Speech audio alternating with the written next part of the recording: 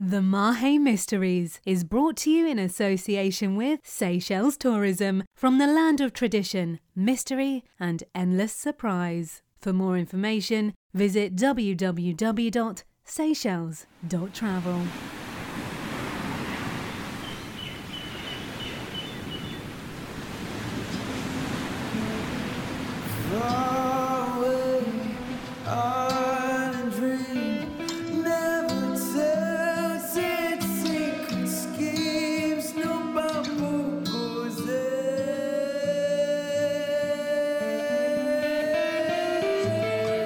The Mahe Mysteries, investigated by Patrick Muirhead, inspired by real events on a remote tropical island, but all characters and action depicted are imaginary. All that remains. Episode 3. It was just past noon when I returned to the cottage and parked the Moke, the perspiration level at maximum power. At any time of year, Mahe is balmy. At certain points, it's both balmy and wet, the heavy tropical downpours nurturing its lush abundance while providing enough atmospheric moisture to ensure you'll blow an internal bodily gasket if foolish enough to overexert yourself. So life is lived slowly, a deliberate act of self-preservation. Only newly arrived expats and tourists with their tennis rackets disregard the necessity to move with the enervated grace of Seychelles' famous giant tortoises, a fact that is easily mistaken in the local workforce for laziness by the uninitiated. I had spent the drive home pondering the words of Père Maurice and struggling to understand how in anyone's mind he, or events in his past, could somehow be linked with the discovery of the skulls. But someone had most definitely made that link, leaving it writ large on his sacristy. In particular, I was curious to clarify what historic events early in his ministry were now resurfacing and had prompted the diocese to suspend him. The Church's recent reputation in such matters leaned towards tardiness, even reluctance. So whatever allegation had driven the order for him to step back must have been grave indeed.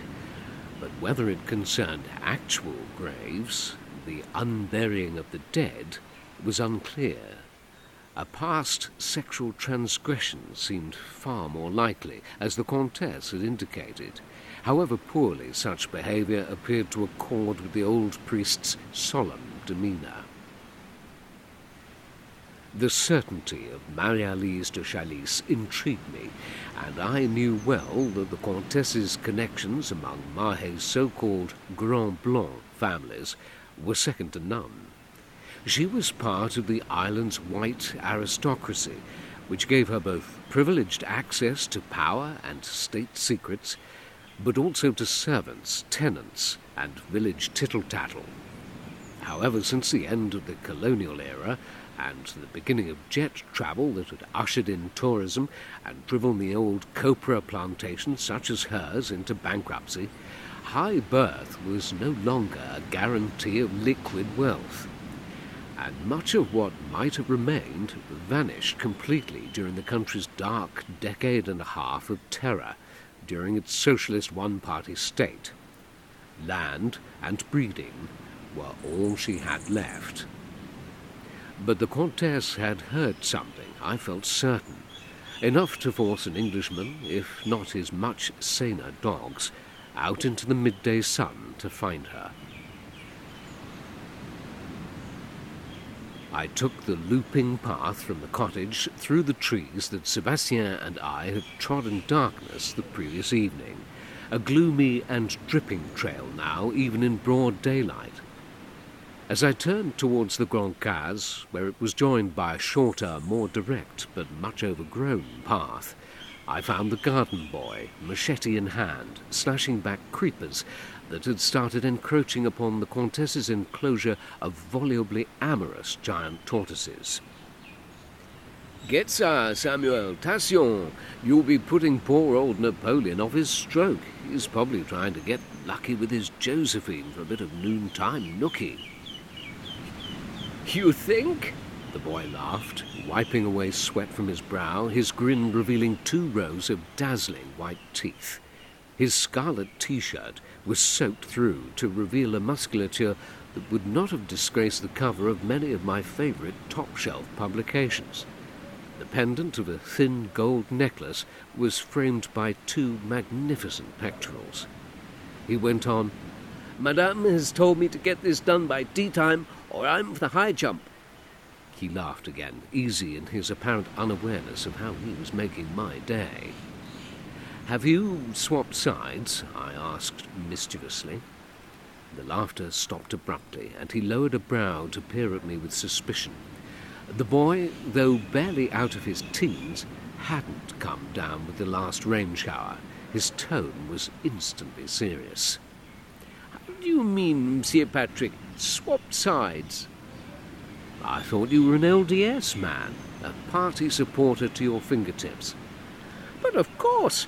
What makes you think I would join those SPPF dogs? I would rather slit my own throat." He brandished the glinting machete in front of my face. "Your T-shirt."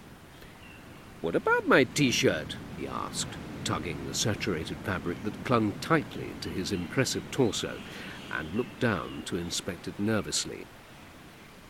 "I thought an LDS supporter would sooner die than be seen wearing anything red." "It's true," he said, releasing the disordered cotton. "We never would. We're green all the way.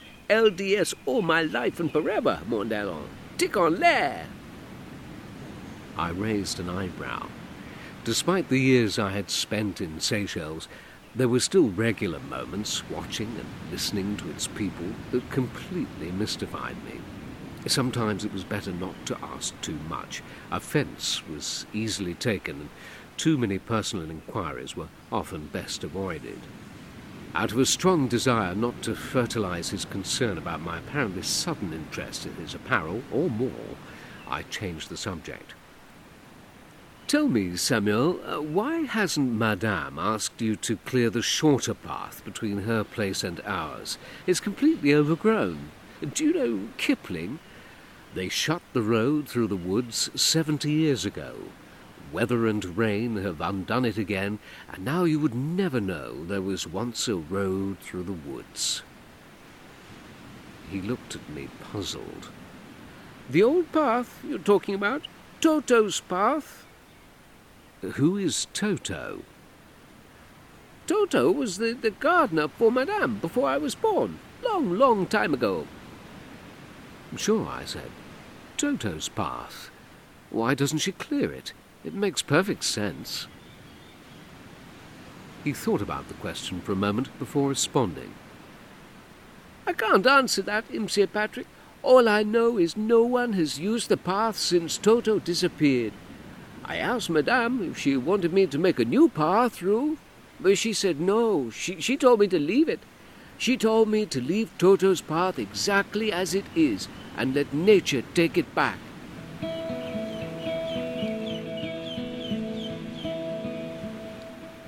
I left him soon after and continued to the Grand Case, where I found the Comtesse taking a lemonade break from potting out cuttings.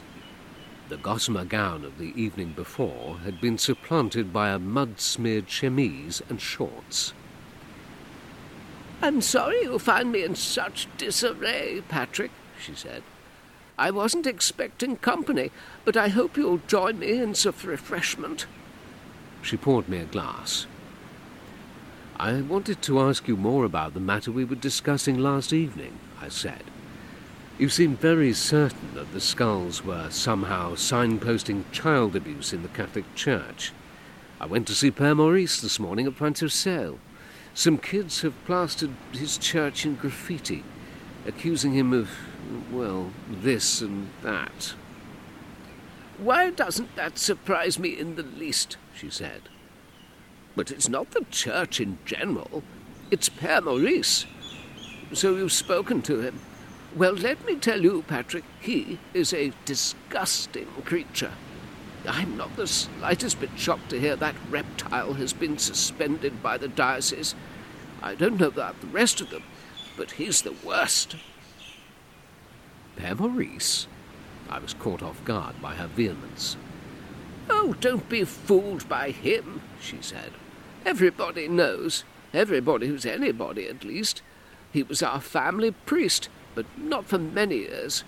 The de Chalice family will have nothing to do with him now or ever. You can ask around, and perhaps you'll find one or two who'll tell you, but I won't say any more. Speak to my daughter, Angelique, the one at Internal Affairs.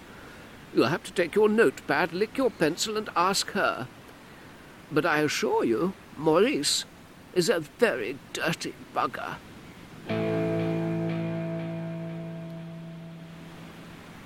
As the island's most photographed landmark, the silver-painted clock tower in the centre of Mahé's tiny capital Victoria was striking 4 o'clock, I was waiting in the outer office of the Internal Affairs Department, a few hundred yards away, for an appointment to see its Principal Secretary Angelique de Chalice.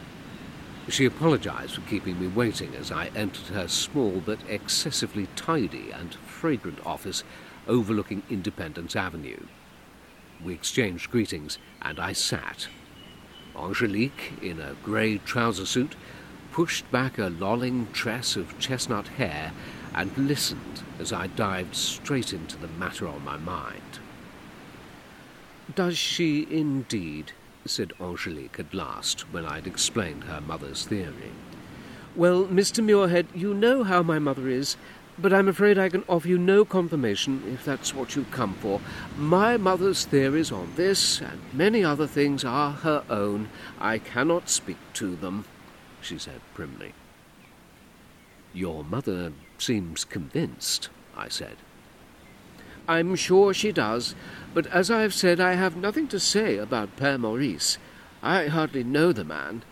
I know who he is, of course, but I'm not sure we've ever spoken. And to be perfectly honest, I really don't think it's quite appropriate that you should be asking me this." I nodded thoughtfully. "And now forgive me. I have a 4:30 with my minister." We parted, but I lingered a moment in the outer office, appearing to busy myself by skimming through old text messages on my mobile, as the Principal Secretary buzzed through to her assistant. "Nerissa, get my sister on the phone, would you please?" said the voice from the intercom. The secretary regarded me warily. I slipped my phone into my pocket, and within a few minutes had retrieved the moke from the car park and was on my way home through the rush-hour traffic and over the mountain to the de Chalice estate.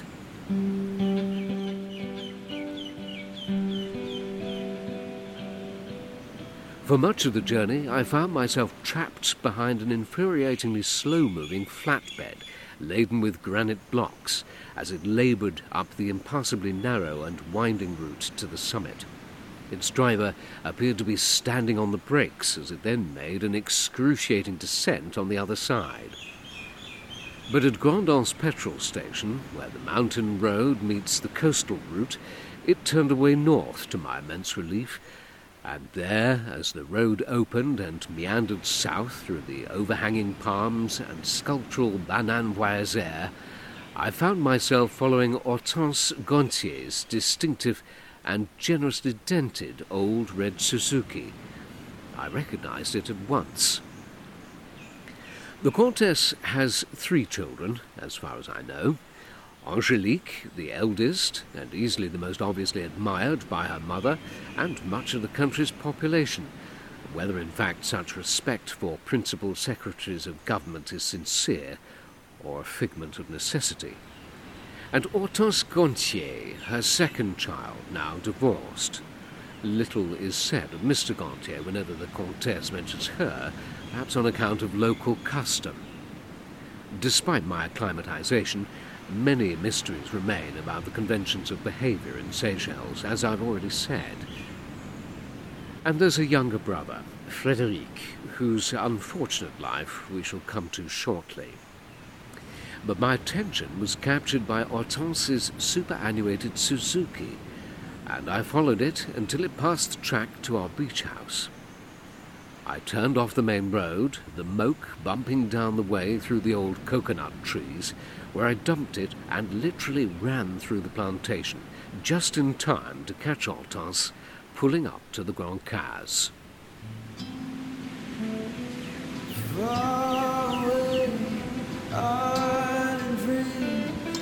The Mahe Mysteries was created by Patrick Muirhead and Lindsay Farabaugh.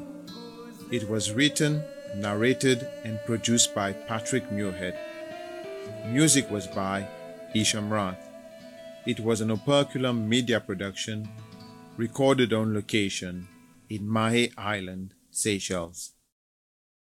The Mahe Mysteries is brought to you in association with Seychelles Tourism, from the land of tradition, mystery and endless surprise. For more information, visit www.seychelles.travel. Hello everyone, my name is Tom Kearns and I host the Anglo-Saxon England podcast, where I cover the history and culture of England from the departure of the Romans in the 5th century to the Norman conquest in 1066. So far we've surveyed the collapse of Roman rule in Britain, the migration of the Anglo-Saxons, and the history of Northumbria from its beginnings in the mists of legend to its destruction at the hands of Viking raiders in the 9th century. I hope you'll come and give it a go.